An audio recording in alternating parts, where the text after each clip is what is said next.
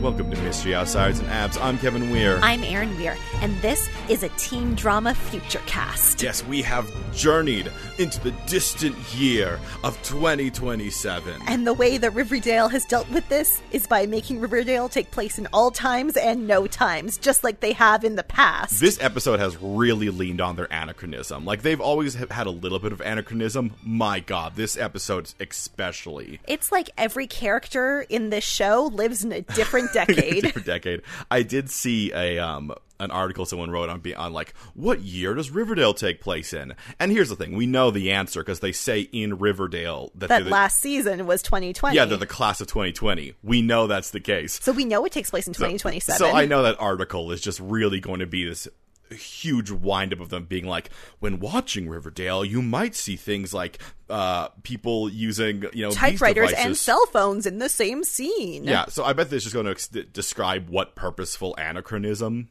is. And you know what? Riverdale takes place in all times and no times, and I'm starting to slowly accept that. I don't know if I've ever... I don't have a huge problem with a purposeful anachronism. I like drawing it out sometimes because it's hilarious, like the boy who took the photo with the old-fashioned film camera to put onto an online blog. I just wish they had never said a year. Like, just don't give... But you know what? Riverdale also is a place that has Lacey's and the 5 Seasons and so many other grind-em. Yeah, I'm fine with their purposeful anachronism because they are purposeful about it. It's not an accident that that they have a film camera. Yeah. But this episode goes into a lot harder. As we have repeatedly said, this really is the season 5 premiere. So, kind of take it like, imagine that we didn't just watch what we watched last week. This is now a summer later. 6 months in the future. Kevin, what is your spoiler-free thoughts of this episode? Oh, man, I had real high hopes going into it. I was actually really excited. I was like, you know what? Maybe they'll get away from the teen thing. We've agreed there has never been a show that has hated the age of its characters more than Riverdale. Riverdale did not want them to be teenagers, so it just kept making them do adult things. And I'm like, okay, if we don't have that level of criticism anymore, maybe it'll be... Good. What will we have to talk about? It is a divisive episode, I think, is the online parlance. Oh, there are people who liked this episode? Well, I mean, I think the thing is, whenever anything comes out and there's a lot of negative stuff, the kind reviewers always have to say divisive. Did I spoil my opinion of this episode? It's not a great episode, honestly. I don't know what they're doing, and I don't know why, and the only thing I like is the fact that they wrote Vanessa Morgan's real-life pregnancy into the show instead of putting her behind a plant. That's true. And maybe Tony will not be a potted plant this season. Potentially. But Kevin will be. Yeah, this episode is so much of a setup episode. It's so much of a setup for everything to come that there's no meat to it. Well, I just don't understand why they set all this stuff up, because if I know Riverdale, they're going to drop 98% of it. Yeah. And then some of it, like that girlfriend of Jughead's, will show up in Riverdale mid-season, maybe. I gave her, and we'll get into her, I gave her a 50-50 shot on if she appears again. She could be gone. She could come back. It's unknowable. But we'll have to see what the rest of the stuff is as we get into it, because this is Riverdale, Season 5, Episode 4, Purgatorio. Purgatorio.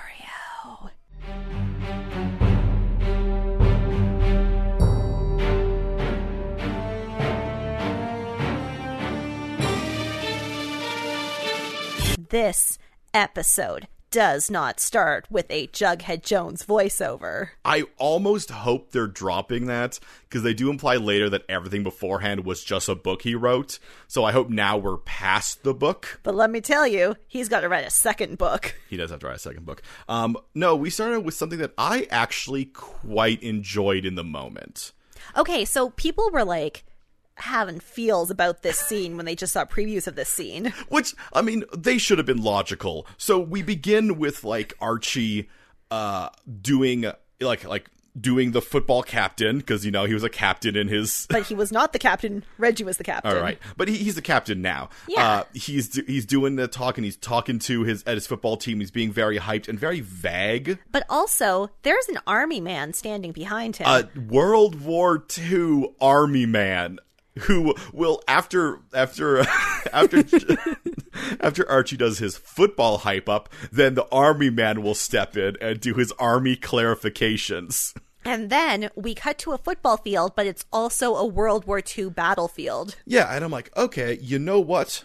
I'm actually cool about this, because it's drawing, they're like, oh, Archie's background as a football player and being part of a team and how that ties into, like, war. And it's who Archie was with who he is now, and... The moment it dropped for me was when he looked over at the cheerleaders, and the cheerleader he focused on was Cheryl? Not Veronica. Veronica isn't a cheerleader, even. She is a cheerleader. Well, no, she's just saying... I know, but she should be a cheerleader. No, that's what I mean. Like, she's not in the scene as a cheerleader. He looks over and sees Cheryl. And Cheryl, like, nods at him, like, hey, good warring. Yeah, she has, like, this look at, like, oh, I am concerned but proud, and that's... Looking at her is what makes Archie stand up. Later, he'll even, like, mention her. I'm like, Archie, you don't care about Cheryl. You haven't talked to her in years. But apparently, in the last episode, like in his last couple of years of high school, he didn't talk to Cheryl. Well, I mean, she stalked him and tried to make him replace her brother. So what was he to do? Yeah, it's like, I got to cut off ties from this woman. But anyway, he is inspired by this staring to go and save one of his war buddies. Jughead. Yeah, I was gonna say, who is Jughead? Yep. Reggie was killed. Yes, Reggie was killed because Reggie was on the football team. Mm-hmm. And then he's like trying to carry Jughead through. It's sort of getting a little bit mixed up here. Is Jughead the ball? Is what's going on? Then this war football game.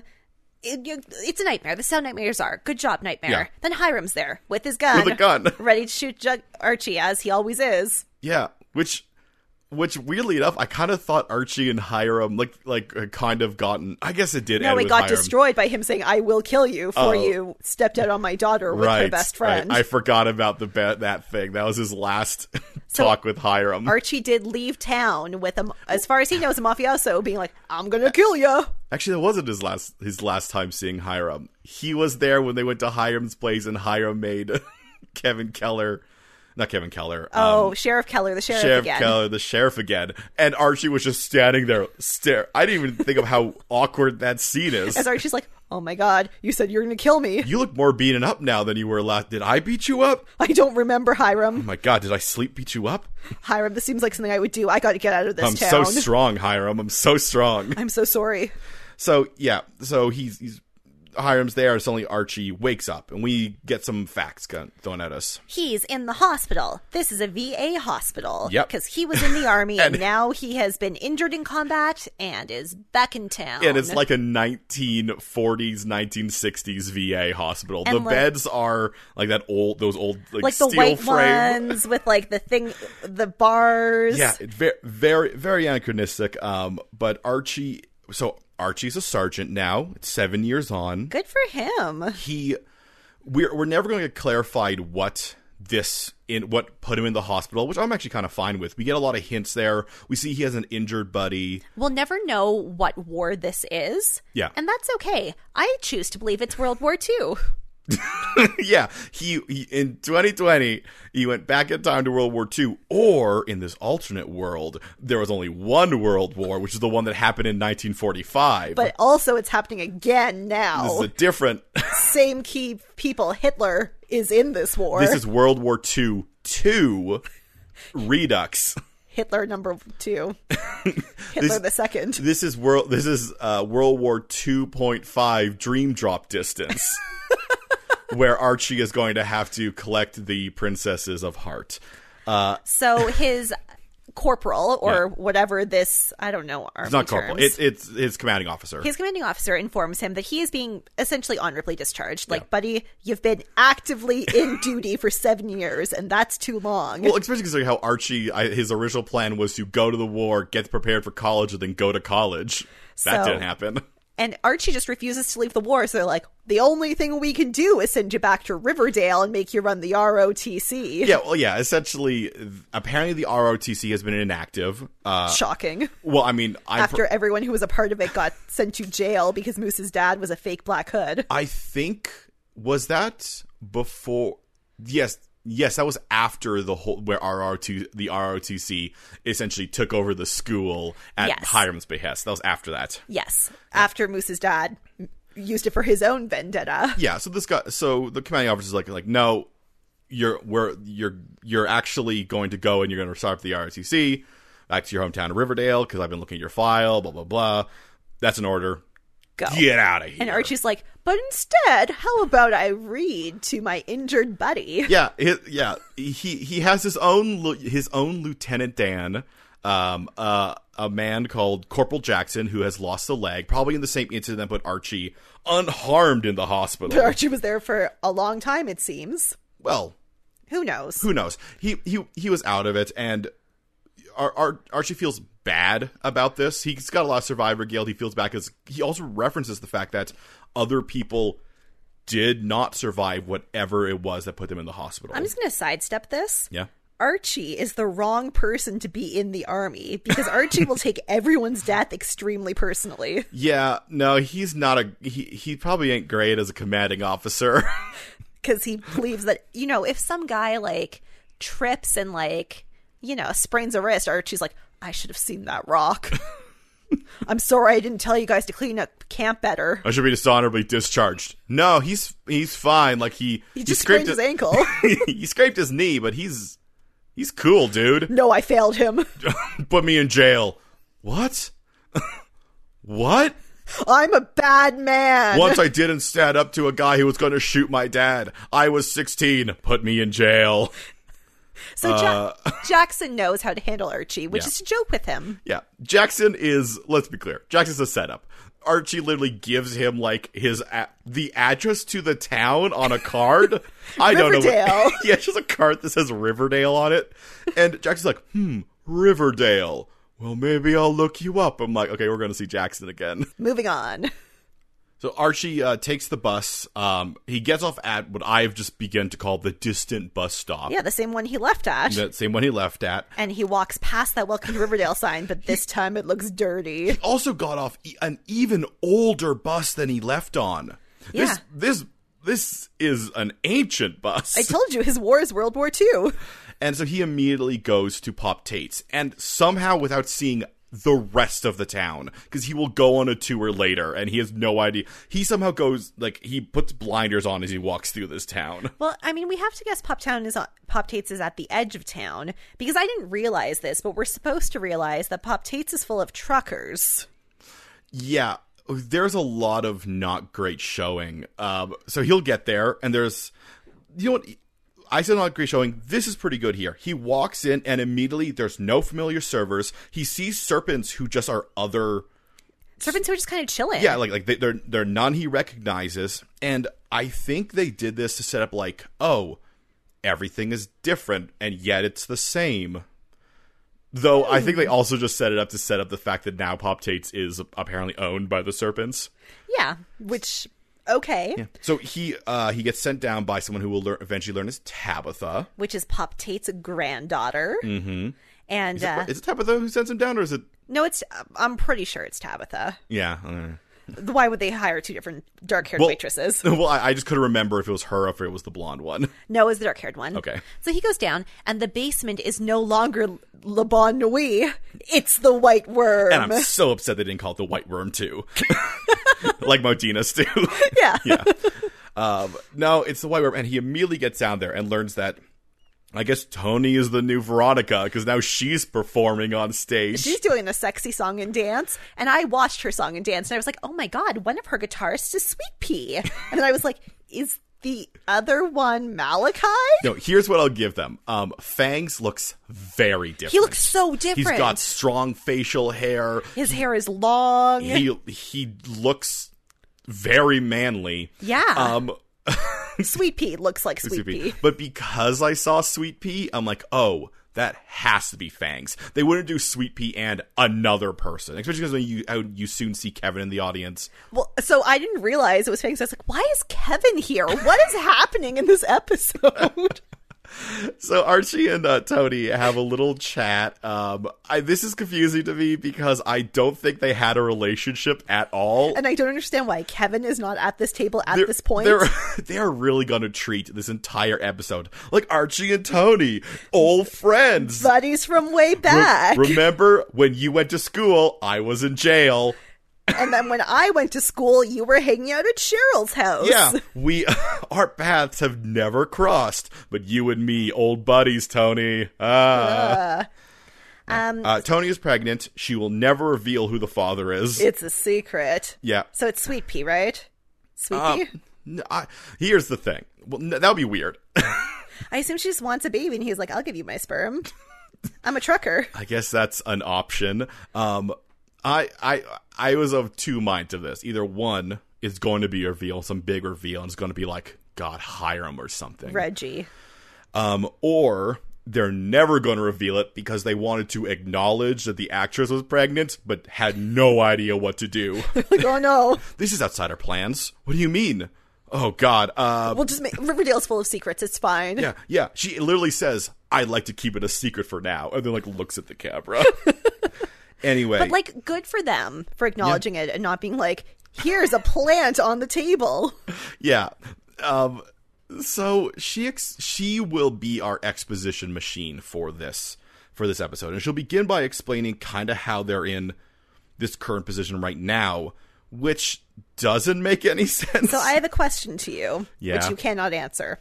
When Veronica gave Pop Tates to Pop Tate, she only, like, I thought she owned Le Bon Nuit. Okay, no, here's the, yes, Aaron, I don't, you don't have to ask that question.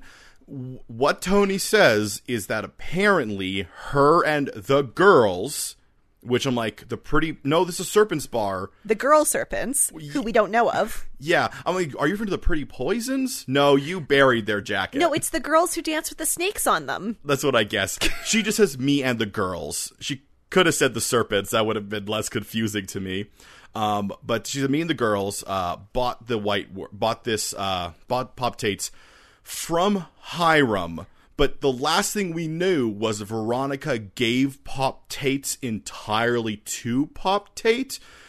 So Hiram at some point pulled the same thing he did on Pop Tate originally. Yeah, is Pop Tate... Here's the thing, Aaron. I have a sneaking suspicion that Pop Tates might be real bad at running a business. It's a good thing his granddaughter's coming into town.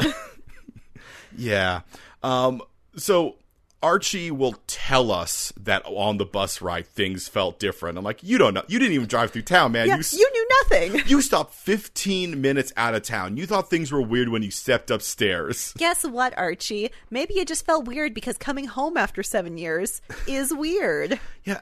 And then he'll like, I came back because of this, and Tony will be like, oh, and he's where's Pops? And she's like, I thought that's why you came back. Okay, and that's what when I figured out, like, oh, I know what happened here. Pop died. Yeah, that's what I thought too. Yeah, Pop Tate, he died because Tony's like, I thought that's why you came back for the funeral, and then when he died, the girls had to buy the. Because Hiram just took it over. It was like, oh. Yeah, spoiler alert, he's alive. Yeah, he's retiring. He's retiring. So, did he retire? And then Hiram was like, haha. He didn't retire and, like, give it to his daughter? And, like, it really seems like they've been down there for a long time. Well, and also, he definitely, like, he would have come back for the retirement is what Tony is implying, though. Jesus, yeah. Tony, when you say, oh, I thought you heard, I think an old man has died. And so, Tony, you think that Archie can get leave from the army because he's wearing his army uniform to come home for the retirement of the man who owns a restaurant he likes. Yeah. Yeah, apparently. We told you this right now. This show will wait 50 minutes before Pop Taste will just appear in the background of a scene, just like, oh, I'm still here and around. I thought I saw a ghost. I know. I wrote down, I was like, what? How is he here? I wrote down Pop Tate is definitely dead. Like, thanks, show. All right. show. So that was the setup. Now we got to move on to The other characters. First, we'll head to a random forest in Quantico. It's Betty. She's doing some running. Oh my god, FBI. So essentially what's going on with Betty here, and this will be drawn out over too long of a time. So many scenes. Is that she is in therapy. She's been having nightmares. She now works on cold cases because she used to work on serial killers. Unfortunately, she is Clarice from Silence of the Lambs. She got Buffalo Billed is what she got. So Betty did what Betty always does, which is rush into a serial killer's den thinking, I'll get out. Well, I don't... And, God, this therapist will be like, serial killers are scary. And she's like, I dealt with scary serial killers. I'm like, Betty, you've dealt with serial killers who have a personal investment in you not dying. This trash bag killer doesn't care about... Unless if he's revealed to suddenly be Hal. Now he cares about her. Oh, yeah. Now, because she was kidnapped by him for 2 weeks and he Buffalo Billed her, like, literally down a well, screaming at her, wearing a trash bag mask. So yes, she's not coping well. She's on cold cases. But she's making connections. She's making connections between the cold cases, which her boyfriend, Glenn. Hang on, these cold cases are unrelated to the trash bag killer. Yeah, she's just finding another serial killer. So I don't know if this is something that's going to come up or not. Betty's just really good at having beautiful mind walls. Yeah. But yeah, there is another agent, Glenn, who is her boyfriend, although they try to make that a reveal too, even though he very clearly is her boyfriend. I'm glad you agree. They first reveal him like touching her arm and being and like she reacts weird to him touching her arm in the way that like is supposed to be like, why is my work friend touching my arm? But then when he invites her to hang out, he's like, hey, come over to my place. I'll get beers and beers or something. Beers and pizza. And I'm like, okay. That's a boyfriend. Well, I'm like, I'll give you a little bit. Maybe he's being weird, like, yeah, we'll come over and talk about the case, and I definitely won't make a move on you. But then later, he's like, anyway, you have a fun trip to Riverdale, bye, and they kiss each other. It's like, wait, so... I get the idea there's supposed to be a kind of a strained relationship there. She's a mess because she was kidnapped by a serial killer, which is not good. Yeah, but you set it up in a different way because instead she goes home and, oh my God, in the most on-the-nose thing ever, she watches nature documentaries about predators and prey. Well, she's just looking at her FBI files. Yep. She has her own nightmare because she has a cat.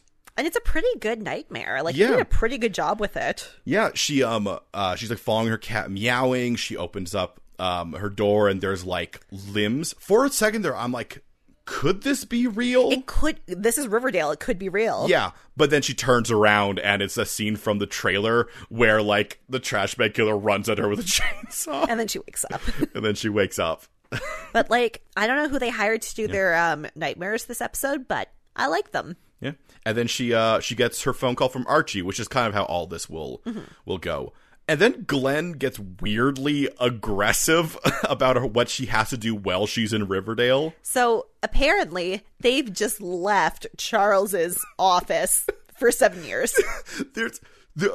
All the characters on this series seem to believe that they can just leave things alone for 7. Like they have the thoughts of what I thought this show might do, which is that just nothing would change for 7 years.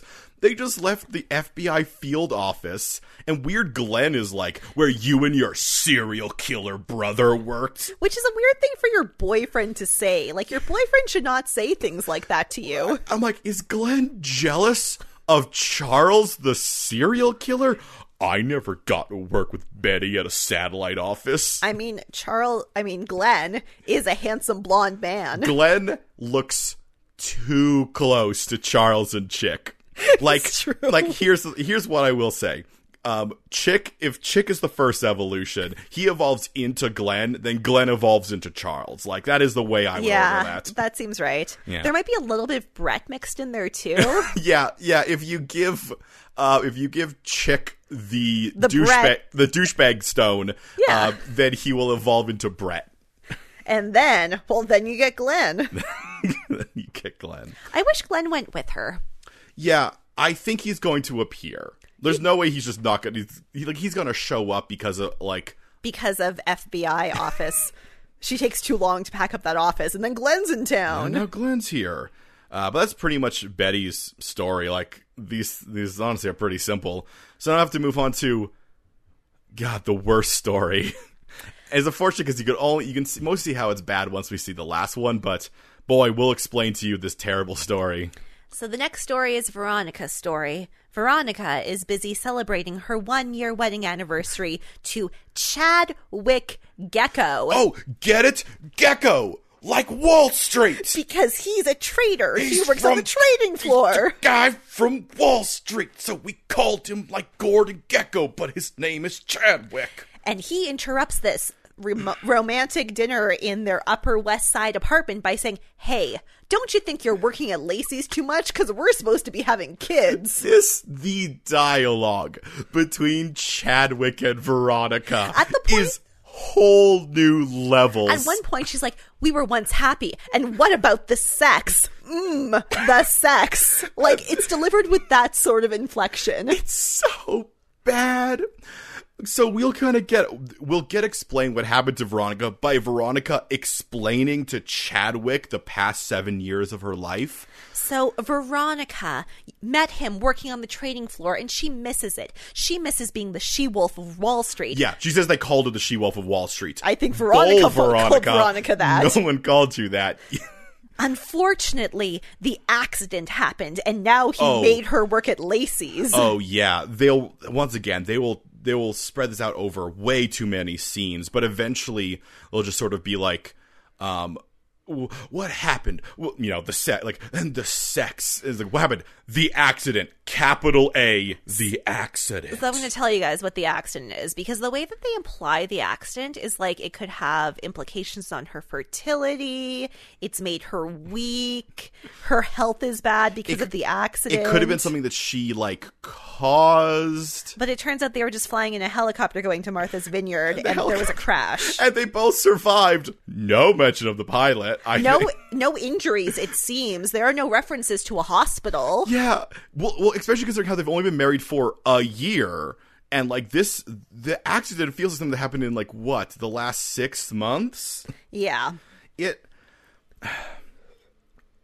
All right, let's go through Veronica's thing a little bit here. So after her romantic dinner, she goes to work. And I'm sorry, they did a bad job of filming the scene because I thought she was at Lacey's. I thought, okay, I'm going to tell you what I thought it would, and I was almost excited for half a moment here. So Veronica's talking about how I miss being on the floor and talking with the boys and doing those things. And then they cut to her in a jewelry store, which I thought was Lacey's until it was revealed later. Yeah. But the camera's super shaky and there's this real tough guy and they're kind of talking to each other across his long ways. And she's bantering with him. For a moment, I thought what they did with Veronica is that all those were kind of code words and her and Chadwick had become high-end jewelry thieves. Right? And I thought oh my God, that'd be such a cool story for her because she spent so long being like, I am not my father. I won't become a criminal like my father. Because her problem with Hiram's crime always seemed to be it was icky crime. It wasn't the high end glamorous crime. And his original crime, his white collar crime. Yeah. So if she had after everything came so easy for her, being at high school and two flourishing businesses, gone to Harvard, going to any school she wants. After it was done, she found herself struggling and then became a jewelry thief. I'm like, that would be awesome. But no, she's just working at what I think is portrayed as a sketchy. No, it's a high-end pawn shop. Okay. That's why, for mafias. Yeah. That's why they're so wound up about it. Yeah. Because at one point she has to, buzz someone in. It's a high-end pawn shop. Yeah. Although I'm not really sure why she has, I don't know. Well, she also sells things to people. Yeah, she sells jewelry at this pawn shop. Yeah. And she mostly only sells jewelry. See, that's the thing. I think of it as just a diamond store, essentially. But she has to buzz people in, and then later she sells something she owns. Well, so I think it's supposed to be a pawn shop. No, Aaron, she sells something she owns because she's a terrible person who, at her work, sells a personal object. I don't think that's because she did that. I think that's because she's at a fancy jewelry place because she only ever talks to people about jewelry. She doesn't. Well, she gets stock tips. It's just but that's just because she does that. The thing is, two of the guys are clearly criminals. Well, yes, yeah, no, and then there's the guy who's a boxer, or football player or something, or rapper. What I sort of figure is that this is it's a. it's a jewelry store that its clientele is mostly the people who their money is sort of illicit. So here's the problem, Riverdale. We don't understand what's going on. Yeah. So while she's at the store, she gets a call from Chadwick. And initially, I did not think she was lying because she says, "Oh, yeah, I'm at Lacey's here with Katie." I'm like, oh, we're not seeing Katie because she's not on this she's not TV on the show. But it turns out, no. She quit Lacey's because she needed something with more edge. Which will bring us into Veronica's problem. Veronica's problem is she is too rich and is bored. No, Veronica's problem is she has a controlling husband who just wants her to have babies and do nothing else. And her mother agrees with him. Well, I mean, that is outwardly the problem is, but the problem is she sees it as that she's too rich and bored. Okay, yeah, that's Veronica's problem. The problem with the storyline is this is a reductive, anti-feminist bullshit storyline. Yes, so after they do the whole talk about the accident, and like, you didn't want me to go back to Wall Street because after the accident. Also in the scene, I noticed that they live in some sort of room they live in like a bachelor pad. Yeah, they live in a very high-end studio apartment. Okay. We will get into, so we can talk about, so you can do your rant that you wanted to do, that you told me about. But I do want to take a moment to clarify that every single additional scene we have in this apartment reveals another horrifying thing about it. They got a bed in the same room as like everything else, so they can look at their fridge while they're doing it, I guess. The elevator goes directly into the room that the bed is in. Yeah, this is a penthouse studio. Yeah, it's bizarre, and it's revealed piece by piece like a horror film. So after this scene, Veronica goes to see her mom, who is filming her like entrance walk 'em up. Yeah, she's still on Housewives. I guess this is probably season 5 or 6. And Andy Cohen is wondering when Veronica's going to be in some episodes. And Veronica's like, "I'm a strong woman. I don't be on TV shows." Okay, sure. And then her mom essentially explains to her that she is not a strong woman. She better have kids immediately because the accident has taught her that she does not have ample time to have kids. Yeah, Hermione takes a really circuitous route here where she begins by being like, "Oh, you have to understand." Like, it seems like at first she was going to like chastise because she was like, "Oh yeah, no, Chadwick, he's an alpha guy, and but because you were so good, because you're the best, Veronica, because you're the best, you never fail at anything. You're the best there ever was. He was threatened by you." Which I'm like, yeah, he probably is an alpha douchebag. I mean, and that's where a mother should say, so maybe you should consider that he's not the person you're supposed to be with. Yeah, knowing very little about Chadwick, but just assuming from a man named Chadwick Gecko, just making assumptions there. Because here's the thing, we actually don't get a whole lot of Chadwick. I hate him. And I hate Hermione. Yeah, so, and the thing that I wrote down here is like, Hermione, you had your first child when you graduated high school at 34. So Hermione explains to Veronica that she basically married her father, and so you just have to figure out how to manage him, which is not the advice that a mother should give. And if he is manipulating her and gaslighting her and using the accident as an excuse that she shouldn't pursue her dreams, he is not the person she is supposed to spend her life with. Yeah, and also, not what Hermione did. She constantly undermined Hiram and tried to get him killed. And only stayed with him for a child. So why is she telling Veronica to have a child when the only reason she stayed with Hiram was for her child? Yeah, like that she had at age 34. Yeah, like if Veronica had not been born, Hermione would not have stayed with Hiram. So why is she encouraging Veronica that she better have kids immediately because she doesn't have much time left? You better. Well, I also like her implications. You better do it before you die. Like, I thought once again back when we didn't know what the accident was, I'm like, is the accident something to do with fertility? Yeah, but no, it's just that Veronica dies. You better have a kid before you suddenly die at 25 because you might suddenly die any day. Because then you can leave that child alone. Parentless, or in the helicopter with you. Or on the helicopter with you. Yeah, so then we'll get the last scene with Veronica and Chadwick, and he bought her apology roses, a gift from Lacey's, which, come on, dude, don't buy it from the place she used to work at. That's worse than Ryan's brother buying the watch that he got kicked out of the store. Remember when I got so pissed off because you quit Lacey's without telling me, and I said to you embarrassed me? Well, here's a gift from the place you should be working.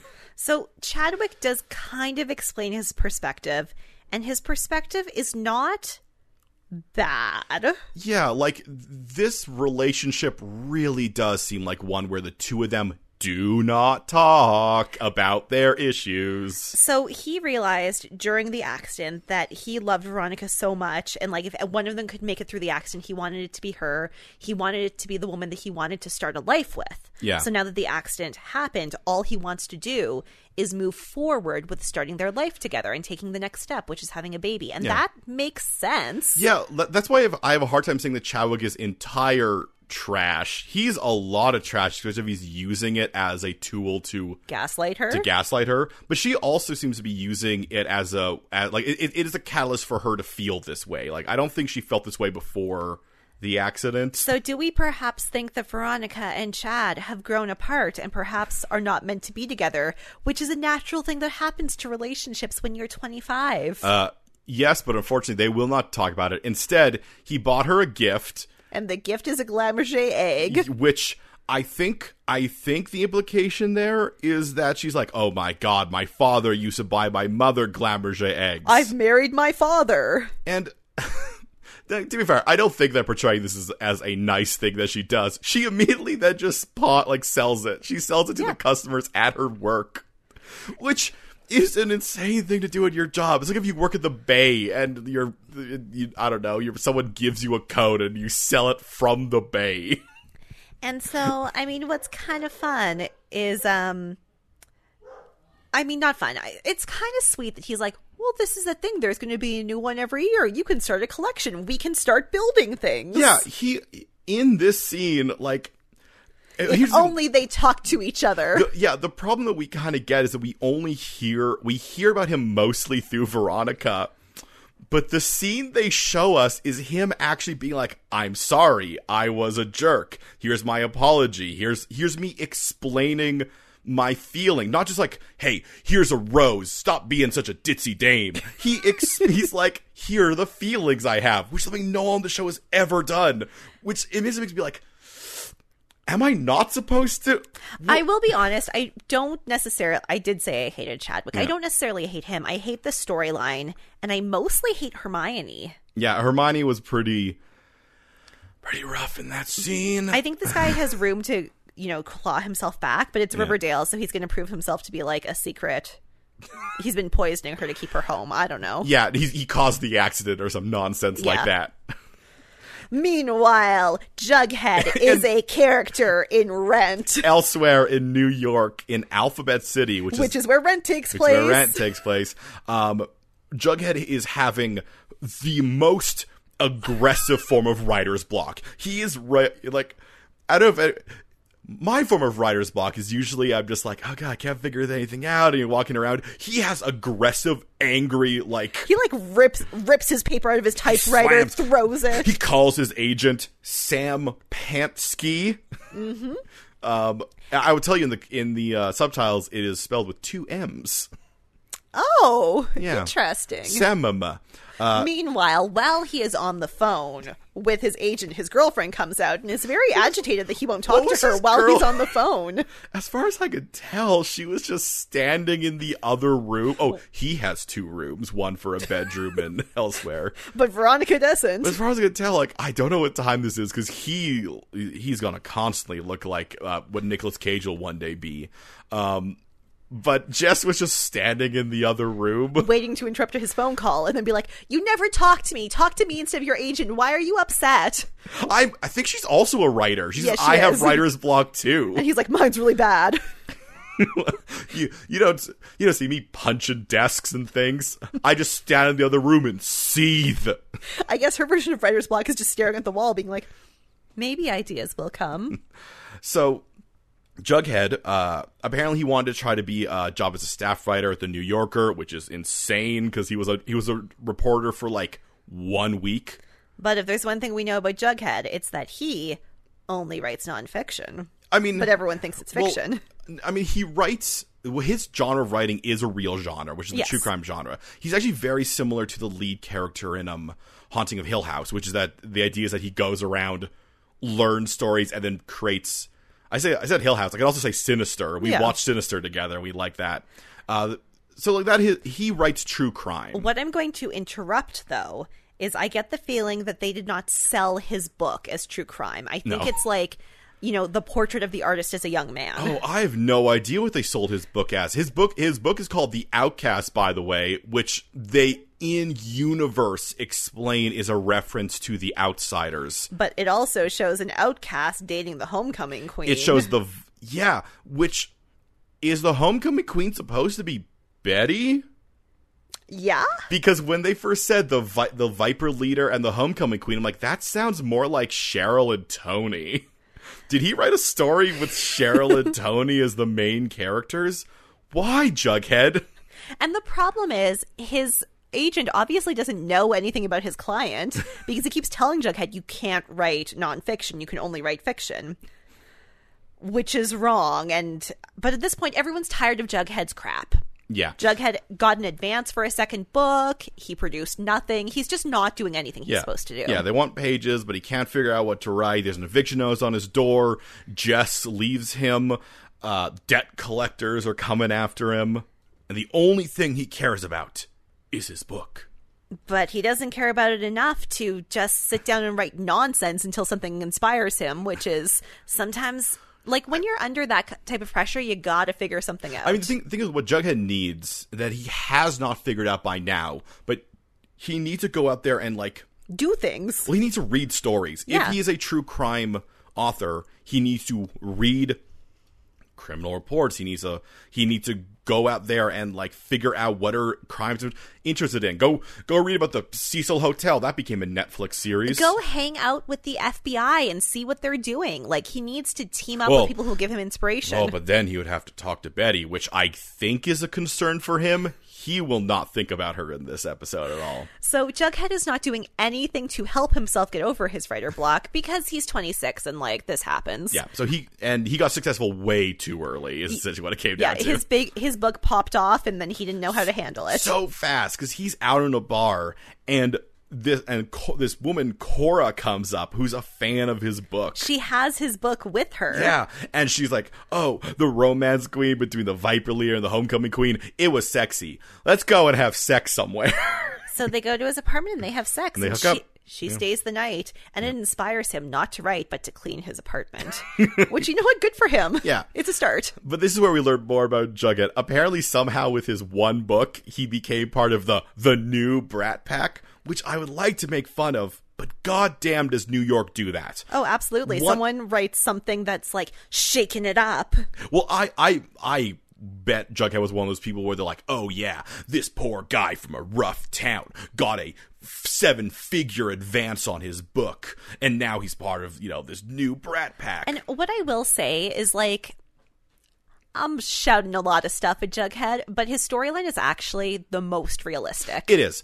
I mean, I'm so frustrated with him because I also write, and I know what it's like, and you gotta push through. The thing is, and we'll touch a little bit on it now, between Archie, Betty, Veronica, and Jughead, these are 4 good stories, but man, is it way too much to do in one series. Like, if we had just been following one of those stories, and they feel so totally different that, like, not even to the point where it's like, oh, cool, they know the filmic language to be able to portray each one as a different thing. Because they don't look different. Yeah, instead, you're just watching them feeling like, how am I supposed to care about any of this? Yeah, get all these things. Especially now that we have Jughead's storyline, I'm like, okay, so Archie is coming back from war, dealing with those stuff. He wants to save his town. Betty is recovering from being Buffalo Billed by a serial killer. Jughead has debt collectors and eviction, and he's trying to get through, like, his internal struggles of how to do the story. And Veronica has become so successful that she's bored. Classic. Classic. So the next morning, Cora wears his serpent shirt, which obviously strikes his little heart because she's blonde and his little heart's having some feels, but he has no time for those feels because debt collectors. So it is revealed as the debt collectors pound on the door that Cora did stalk him. Yeah, she full on knew exactly where he would be, waited till he got there, because Cora wants him to read her novel. And give it to his agent. And let me tell you, people out there, don't do that. Don't do that to people. It's not going to help you. It's not and going to people help you. don't like it. Now, she is fortunate that because there's debt collectors, Joken's like, yeah, I'll read your book. Just tell those debt collectors I'm not around. And it works. It works. Because she's so pretty. Yeah. Yeah. So he agrees that he's going to read the book. And in exchange, she is like not blackmailing him. But she's going to keep that debt collector card and call them in a week if he doesn't. Oh, yeah. I mean, just read the book, tell her like 4 things about it, and then give it to your agent. Nothing's going to come of it, Jughead. You have nothing to lose. I'll tell her one thing about it. The title of her book is The Rules of Distraction. You can't do that, Cora. You can't do... I understand he did The Outcast, and I gave him a little bit of a pass on that. But you're not Jughead Jones, Cora Carter. You can't do a parody of The Rules of Attraction? What? I mean, she's a grad student at New York University. She thinks she's so deep and knows so much because she's probably 23. Well, I mean, it seems like so we made a lot of jokes here about the fact that like this show always has these like side versions of things. But now they're just like leaning into it. Yeah, right? well, almost to the fact that like in universe, is there a Macy's as well? It's unknowable. Like the fact that they called out that, oh yeah, your book's a reference to The Outsiders, even though they're clearly nothing alike. But I mean, they kind of are. Gangs, rumbles between gangs. I mean, his best friend doesn't die. Stay gold, pony boy. The question I'm trying to figure out is, Aaron, what was the full name of Brett from Brett Whelan Wallace? Brett Weston Wallace? Yes. Do you remember the name of who wrote Rules of Attraction? Brett Easton Willis. Brett Easton Ellis. I was really close. And those names are way too close. Meanwhile, Archie calls. Yeah, he gets a phone call from Archie. Here's my prediction here for what I think this is going to go. I think he's going to steal her book. I bet it's really good. Yeah, I bet it's going to be good. And then she's going to come to Riverdale, but then very luckily, whoever this new serial killer is will kill her. He'll kill her. And then he'll feel very bad. Yeah. And then Jessica will be there? Yeah, maybe once again, 50-50 Shaw and Jessica. Cora will show up again. But you know what's wild, though? Jess was in the casting notice. Cora was not. Ooh. I mean, well, I don't know. Maybe they would try to keep some things a secret. And Jess could be cast any race, any ethnicity. Welcome to play Jess is what the casting notice said. Yeah. So back to Riverdale. We learn now we've checked up on the main 3. Time to hear about some of the other people. Tony was going to work at Riverdale Social Services, but apparently that got shut down. There's no more of that in Riverdale. So instead, she's the guidance counselor at the high school, and Kevin... Wait, hang on. She uses the phrase, I am the new Miss Burble. And I'm like, Miss Burble was there temporarily. She was there for 1 episode. Are you... Well, and they say in the episode, she's there she's leaving at the end of the episode. There was never any other guidance counselor at the school. There was only ever Miss Burble, who was there temporarily. No wonder Archie Andrews didn't graduate. Aaron, I think Mr. Huddy might be good in that one aspect. He's like, I gotta get you guys a guidance counselor, if even for one day, because your faculty is me and teachers who don't talk and Miss Bell. So I have another problem. Yeah. With this show. Yeah. This problem was with the character of Kevin Keller. Yes. Kevin Keller went to Carnegie Mellon, which is one of the best drama schools in the nation. Mm-hmm. And just came back to Riverdale to be the drama teacher because his only character development is being gay. So he came back to Riverdale because Fangs was in Riverdale, despite the fact Fangs wasn't that in Riverdale. Fangs has a university degree from University of Pittsburgh. So why are these men in Riverdale? Yeah, Fangs wasn't in Riverdale. The issue is, well, I mean, not even the issue. They really nailed the fact that some of these small towns have a real vortex feel to them. But Kevin went to one of the best schools in the country. Just make him go to a random school if you want him to come back. Well, why did he have to go to Carnegie Mellon? So here's the problem that we see a lot right now, which is that this show doesn't know how to make people really not be like the best. Like, Tony has a 3.9 GPA. Like, everybody has like the best of all things. So the best of anything. But then why? In this story, they're making Riverdale the town so bad Then that why it makes would you- zero sense. Yeah, like, well, the only thing I have to give is that, and maybe they'll delve into it more. Kevin came back because he cares about the town, but You know that's not going to happen. I know it's not. I guess they all came back because Sweet Pea was there holding down the fort. And also, Fangs, who has a university degree, Yeah. which he is very proud of. Yeah. Because he basically says, like, I went to university. Yeah, Me. Fangs, the guy who wasn't even a character. I was in a cult. Remember, I was in a cult. Now I have a university degree. And now he's a trucker. Yes, and there's Sweet Pea's a trucker. No, they're both truckers. Oh, right. A lot of the serpents now do truck driving to like make extra money. And like, there's nothing wrong with being a trucker. It's a great career, very, very hard on the body, very hard on like your circadian rhythms, and can be hard on building a family. But it's an excellent career. Why is Fangs Yeah, why is Fangs? a trucker? Like, Why what- does Fangs have no other options? Yeah, Because he came back to Riverdale? We don't even hear what his major is. Yeah. Um, And I have a problem with that from a storytelling perspective, not from a yeah. realism perspective, I guess. Well, I mean, from a storytelling perspective, I can see like, yeah, I guess they would all have to come back, but they really shouldn't have give them what's gonna. You said earlier they shouldn't have give them such high merits to end up in what we will reveal is the worst town in the world. Like, maybe Fangs just got into Riverdale College, and so Kevin came back to be with him. I don't know. And there's no excuse. This is the same season. You didn't change your mind over the summer. So I do want to shout out one more thing. Yes. Tony, Fangs, and Kevin all live together on Cloverfield Lane. Which they make a point to tell us. So I'm like, oh, wait, is this now in the Cloverfield universe? Is Riverdale part of that whole thing? Is John Goodman down the road? Just kidnapping girls into his basement? I just wanted to point that out. We also reveal here, Sweet Pea explains that he hung out in Riverdale, held down the fort. And then when Tony came back, they revived the serpents.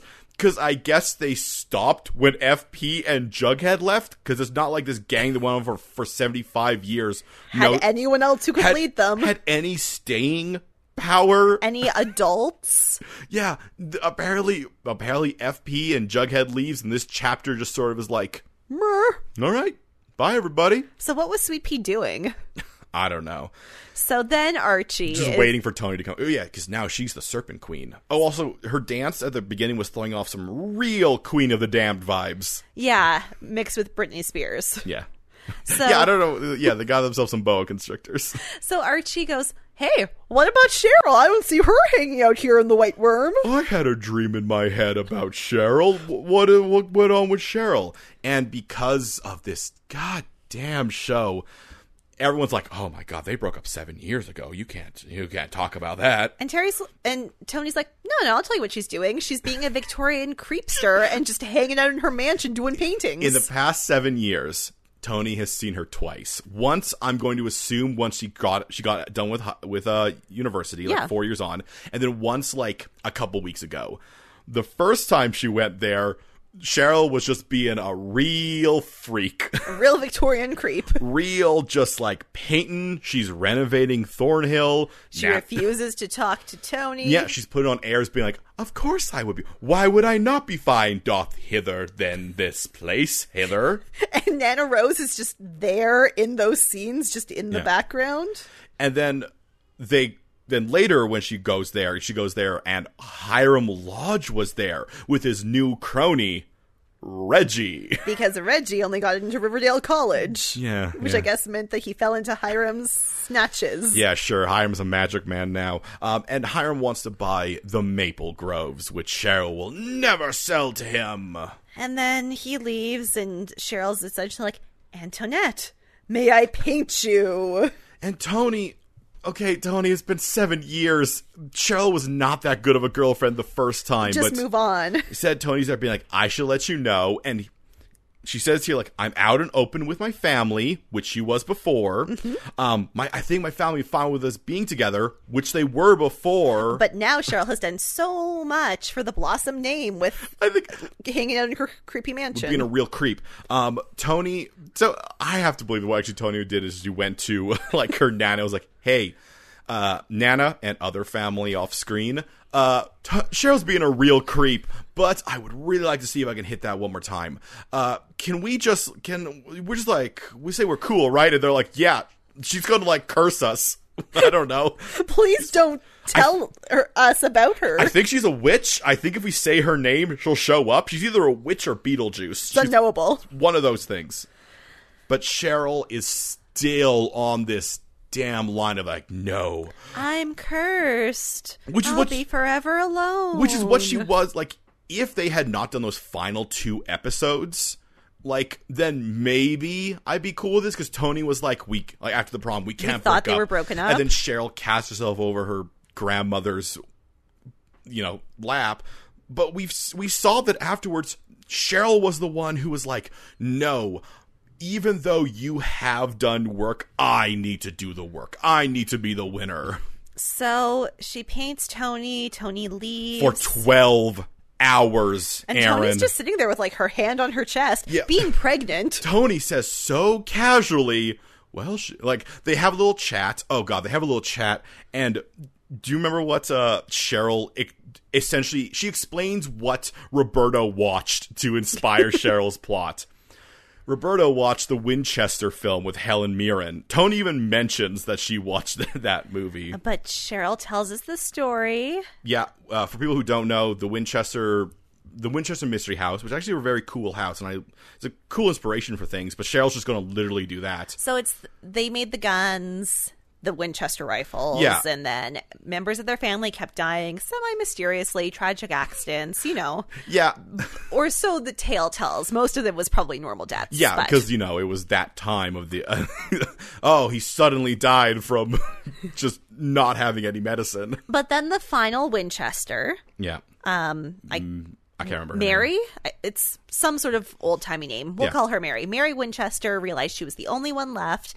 She had to protect herself from the Winchester curse, because clearly it was a curse killing all of her relatives. And there's a few different ideas. There's somewhere she saw like a medium, and they told her that she was being haunted by the spirits of the people the rifles had killed. Some people would say that she just figured it. She just said it for herself, and then others just say that she was just actually saw ghosts. So she would ensure that her house would always be under construction 24/7. And if the construction ever stopped, the curse would get her. But if the construction kept going, then she'd be forever safe. So her house is crazy. There are hallways that go nowhere, staircases that go nowhere, just like chaos, because the house was forever being built. And it's really cool.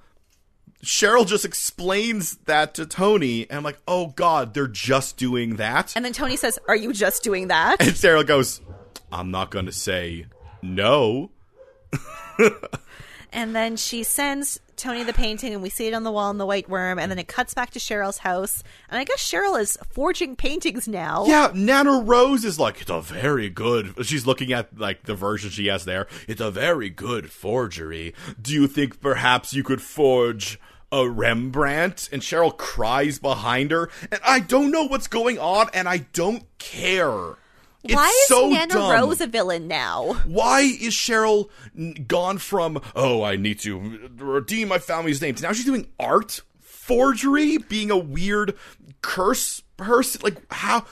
I do not know what could possibly have happened in those 7 years that led to this. Let me throw something else in the mix. Yeah. Cheryl now wears a single glove, just like her mother. Oh, yeah, I guess we did not see Penelope. God, I hope she's still in jail.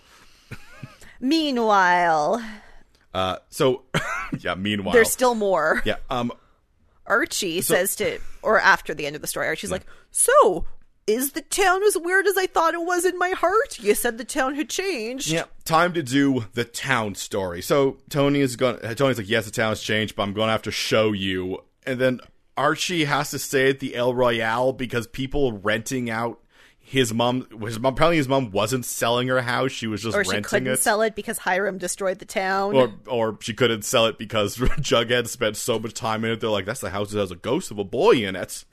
And I guess the army didn't Archie lied to the army when they're like, "Hey, do you have a place to stay? We'll put you up in a hotel." He was like, No, I got a place. Yeah, he's going to stay in the El Royale, which I guess he still owns after 7 years. And I guess he put up an iron fence to keep people out. Oh, yeah. I thought a steel gate would keep... Like, you can't leave an abandoned building in a good town for 7 years. Why didn't you ask literally anyone else to take that over? Why...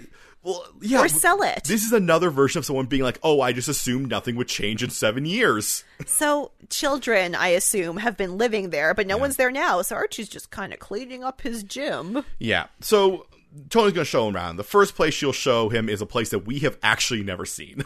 Yeah, because this is Archie's storyline this season. Yeah. The first thing she shows him is that the fire station which has been burned down. Yeah.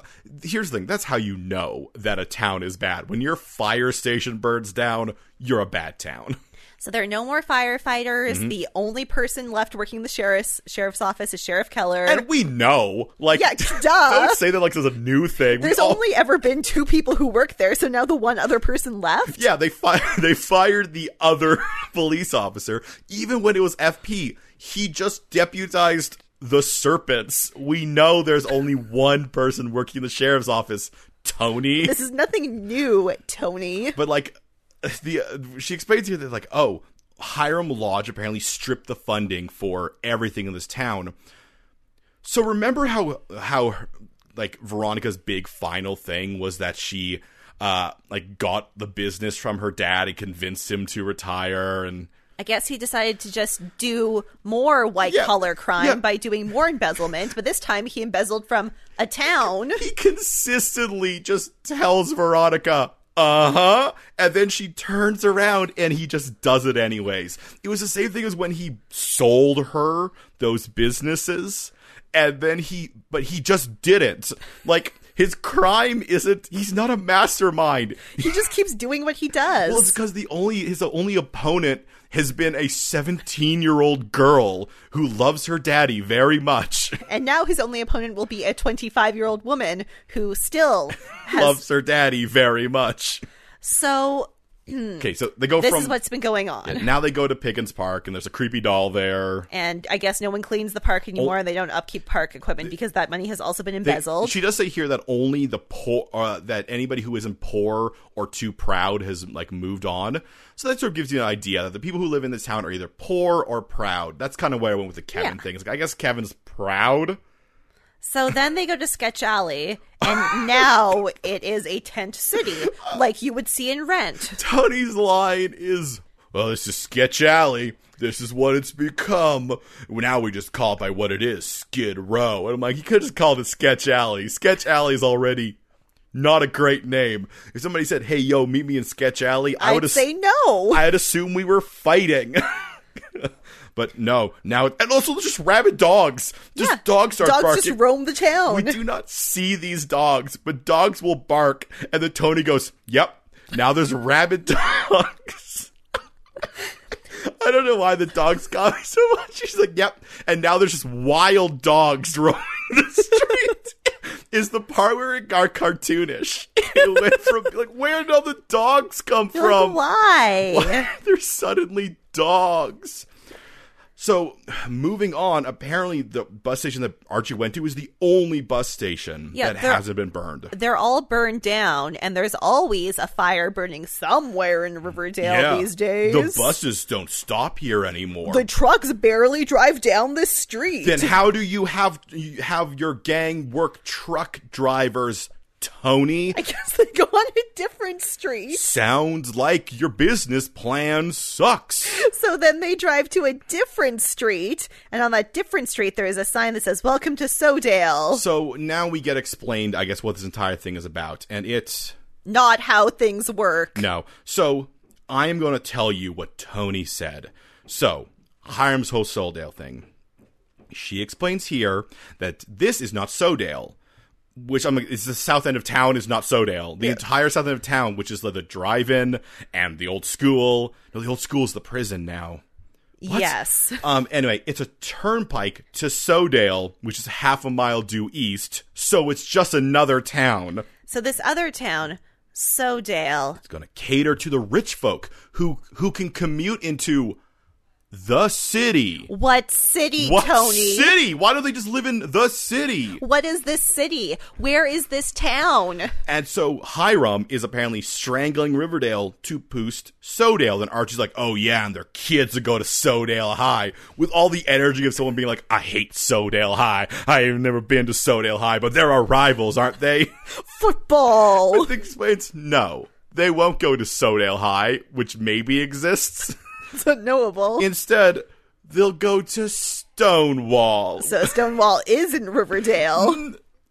We know it takes a train and you can get snowed out there, so it still seems like a sucky place to go. Also, isn't Stonewall Prep, like, hasn't its reputation been destroyed by its secret society and its murder club? No, now Hiram bought himself a seat on the board, and Miss Her Honey, the best principal ever, is in charge, I presume. It's not mentioned. I want to very quickly explain the history of Sodale, and we might go over whatever. Sodale, first time Sodale was mentioned, was a 40,000 square feet of commercial space, including a shopping center, multiplex cinema, as well as public parks and modern condos overlooking Sweetwater River. You may remember when Luke Perry Andrews got the contract to build it. Yeah. And Hiram didn't like that, but Hermione did. You may also remember when Alice crashed the opening party for Sodale wearing her serpent outfit. That's what Sodale was. And then, later, it was revealed in Season 2 that actually, or maybe Season 3, it was revealed later, Chapter 28, whenever that was. Season 2? Season 2. Maybe it was 38. Mid-season 2. So it was revealed to be housing for the people who were going to work at Hiram's private prison, which is active. Yes, because Hiram went there. So, but now it's just another town. So I have a lot of questions about Sodale. 1, why do rich people want to live there? 2, what benefits does this give rich people? 3, why do they want to live next to the worst town in the nation? Here's the thing. If Riverdale's supposed to be like Detroit at its worst, you don't want to be the town next to Detroit. And like, I understand how gentrification. Why can't I say this? Gentrification. Yes, I understand but this how that isn't works. gentrification. No, because the way that New York, like, I know that there are slums in New York right next to rich parts of New York. Yeah. But that's because it's all in New York, which is where there is, like, business and culture, and you got the benefits in New York. What are these rich people benefiting by living in the middle of nowhere next to Crap Town? The implication they get here is also that Hiram, the mayor of Riverdale, is funneling money from Riverdale and putting it into another town. And there are government regulations to oversee that. And I don't care how many governors he bribes. Well, he doesn't have his governor anymore. Remember the last time he helped Hermione get off of her crime, and then was like, never talk to me again. That's right. So, like... And his businesses, Hermosa owns all his businesses. And, like, you know, we know in Canada, towns, cities are not allowed to run a budget deficit. So there is obviously some sort of oversight that stops this from happening. Yeah. And the main thing I'll always put out is that you as the mayor of a town can't take money from your town and give it to another town. Like, he's building a town next to the town he's a mayor in and being like, that town's so awesome. I wish I lived in that town, not this shitty town that I'm the mayor of. Why is he doing this? Why couldn't he just make Riverdale good? Yeah, well, this feels so spiteful. Is he just, he's mad at Riverdale because Veronica liked it, right? Like, that's what this is going to be. I think maybe he hit this. It doesn't make any sense why what is happening. Very anticlimactically after this, we find out the Ghoulies moved into Archie's house. How come his mom didn't tell him that? Why are it seems like the Ghoulies did it on purpose, too. Like, I guess they're mad because he sent them to jail once. Did he? Like 9 years ago? I thought Betty and Jughead did that. I thought Archie had a very cursy relationship with all these things. Okay, so Jughead Oh, no, he did the raid. Yeah. Right, sorry. I forgot that Archie did the whole raid on them. No, so Jughead was doing a drag race with the Ghoulies, and then Archie arranged for the sheriffs to be at the drag race. And that was so much earlier. Later, he did a full... Oh, that was the Gargoyles. But the Gargoyles are the Ghoulies. The Ghoulies don't exist anymore. There's only gargoyles. Yeah, so I guess it became Ghoulies again. Anyway, this is insane to me that Mary owns this house and has never checked up to be like, oh, gang, or even if she did, and like, oh, I can't kick them out because of Hiram's weird eviction laws. Even though she's a lawyer. she didn't tell her son, who was going to, like, Riverdale, because I assume he would call her. well, he knew that he couldn't stay in the house because there were renters in the house, but he never knew that the renters were a full-on gang. Mary never told him that. Mary Winchester never told him. Molly Ringwald Winchester never said, Archie, never let the construction stop on my house or the ghoulies will come in. Oh no, it's too late. They already came. The construction stopped and the ghoulies just snuck in behind it. Jughead did a bad job of house sitting our house. I'm curious what happened to Alice lives there. Alice was next door or across the street. And we know that Alice is still on the show. Yeah, so Archie did turn to the right or left or turn 180 degrees behind him. And be like, hey Alice, what's going on? Alice, what's going on here?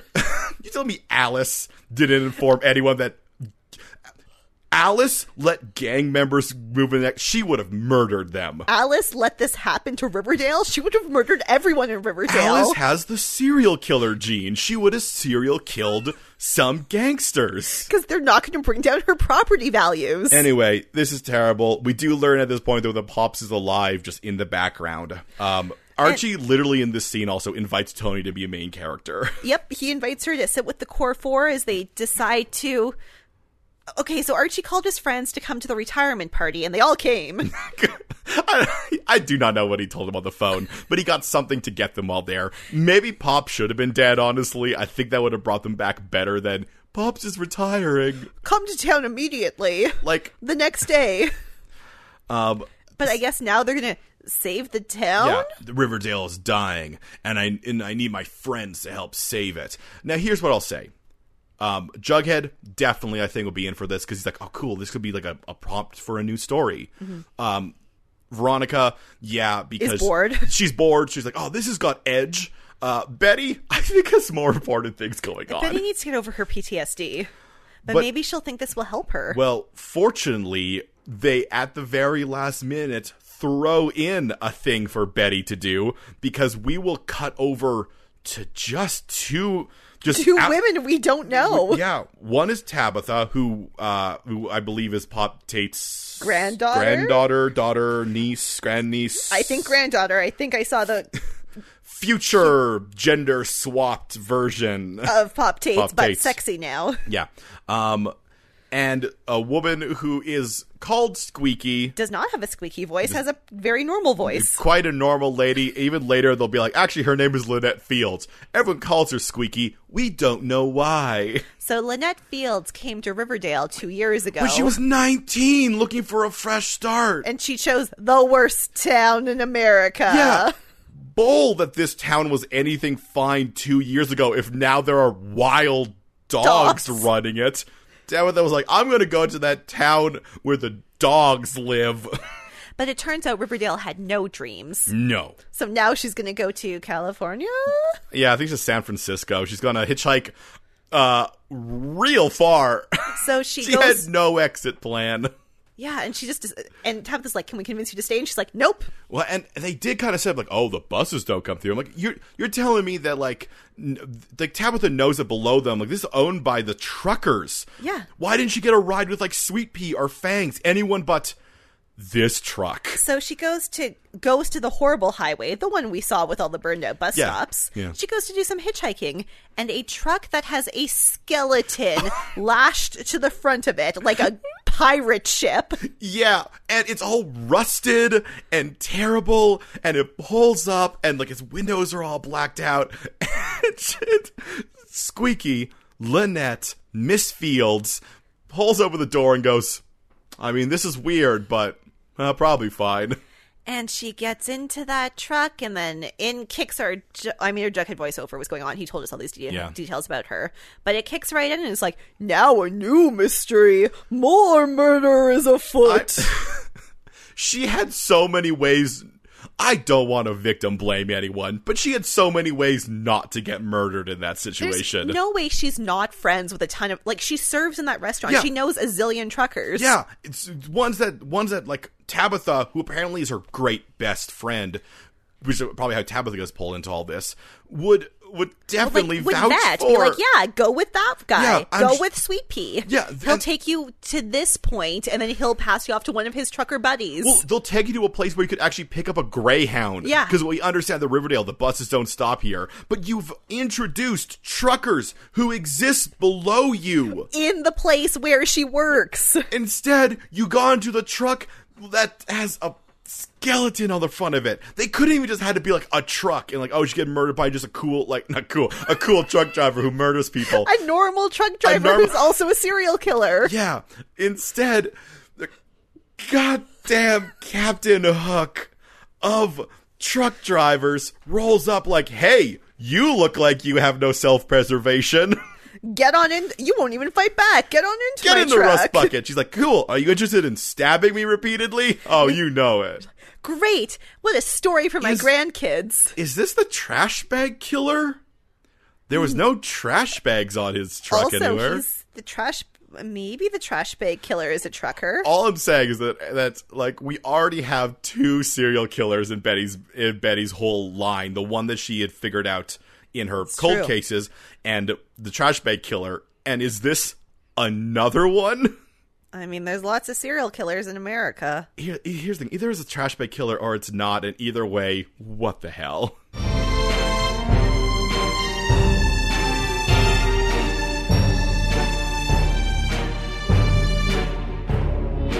So, Aaron, Yes, Kevin. throughout this episode, did you find yourself a CW moment? Did I find a CW moment? Did I find a moment where logic skipped forward 7 years and thought that everything was going to stay exactly the same? I did. This is a tiny moment, but it bothered me so much. All right. So when Betty has her dream, she's in her apartment. Yeah. And she can hear the noise outside of her apartment. And she goes to the door. And she doesn't have a peephole. And I'm like, as if Betty Cooper is going to live somewhere without a peephole. Come on. No, she's going to drill a peephole through the door. But then she opens the door, and there's a peephole on the other side. Oh. That's not even a CW moment. That is just that's just It's a continuity. wild mistake. It's just a continuity mistake. It bothered me so much because it's wildly unrealistic that Betty wouldn't live somewhere with, like, security. Oh, yeah, that seems like something that Betty would have. Like, I know she's poor because she's only a trainee. Yeah. But, like, come on. Betty would make sure that, like, her space is safe because how many people have broken into her space? Yeah. I refuse to believe that Betty Cooper is not looking after her own back. Yeah, fair enough. And I know it was a dream, but it's also her real apartment. Yeah. Kevin, did you find a CW moment? I did, and mine is also to do with Betty. Mine's more to do with Glenn and his weirdly aggressive, you and your serial killer brother. Doing investigations without me. Especially because he says it in a way that's so weird. Like, why would he say you and your serial killer brother for one? And Betty doesn't react to it. Especially if he's her boyfriend. Like, Yeah. and he seems like a nice guy. He is so weird. I do not know what my read on Glenn is. Also, his name is Glenn. Glenn, yeah. I have a feeling he's probably going to show up because with this whole, like, oh, now a truck driver's murdering people, It'll be like, oh, we called in the actual FBI, which will, of course, be just Glenn. Yeah, and Betty, his trainee. And Betty, his trainee. I don't think she's his trainee. No, she's just a trainee. Yeah, that would be wildly inappropriate. So inappropriate. Though I would not put it past Riverdale doing that. So that was really the new premiere, the soft reboot, as Roberto has kind of referred to it as. The problem that kind of comes down to is that if you watch this, and like if this was the first episode of like a totally new TV show, certain things would work. But you gotta pick one. You can't have 4 different TV shows in one TV show. yeah, and then there's entire storylines that would not work if the pre-existing things happen. Like if Cheryl's entire storyline, if this was a new show and Tony was just going up and like Archie was like, hey, by the way, how's your ex-girlfriend? Oh, I went to her house and she is a weird Victorian creep still. Everyone's like, I would lose. I'd be like, what does that mean? why do I care about her? Why is her storyline just the Winchester house? Also, the fact that her storyline is the Winchester house. Betty's storyline is she got Buffalo Billed. Jughead is Barton Fink. Archie is... Okay, Jughead is not Barton Fink, but, you know. But, I mean... Honestly, all the inspirations are so clear, and inspirations are important. But what I want to see is a show that like takes all of these inspirations and weaves them together into something new. And I know that's not going to happen. I'm also just so not into the fact that Veronica's too successful. I really wish that her background was that she became a high-end jewel thief. I'm fine with her being rich, but I want her richness based on crime and seediness. Yeah, which, I mean, she's a stockbroker. But, you know, like, the crime she doesn't like. The bad crime, not the cool crime. Yeah, because that's always been her problem, is that her dad punched people. He did that kind of crime. But then, you know, life isn't easy after you get into college. Bernard is where she ended up going to. You know, Veronica steals from the rich. And gives to herself. I'd be fine with that. I'd be fine if she... I like that. I would like her to be more of a criminal. I'd like her to be more of a villain. Yeah. I would love if she came back and she was like, yeah, now I'm so much more like Hiram. But I'm better at it. Yeah. Yeah. So this was Riverdale, the beginning of season 5. Thank you. I hate it. Aaron, hit them with the housekeeping. Hey, if you hate Riverdale but you love us, give us your ratings, reviews, and subscriptions on Apple Podcast and your podcaster of choice. Whatever you watch us on, give us subscriptions and yep. Meanwhile, I'm doing lots of social media, so hit us up on the social media. It's Podcast MOA, Podcast MOA, at Instagram, at Twitter, and at gmail.com. And Kevin, where can people find you? You can get my books, all available at my website, kevinweirdbooks.com. Pretty much that's it. And you can get me at flimsyplan.com. I'll see you next week. Who killed Squeaky? What is Hiram's plan? Is Pops a ghost? Because I don't think anyone saw him but Tabitha. Answers to all this more on the next episode of Mystery Outsiders and Abs. A teen drama fan cast?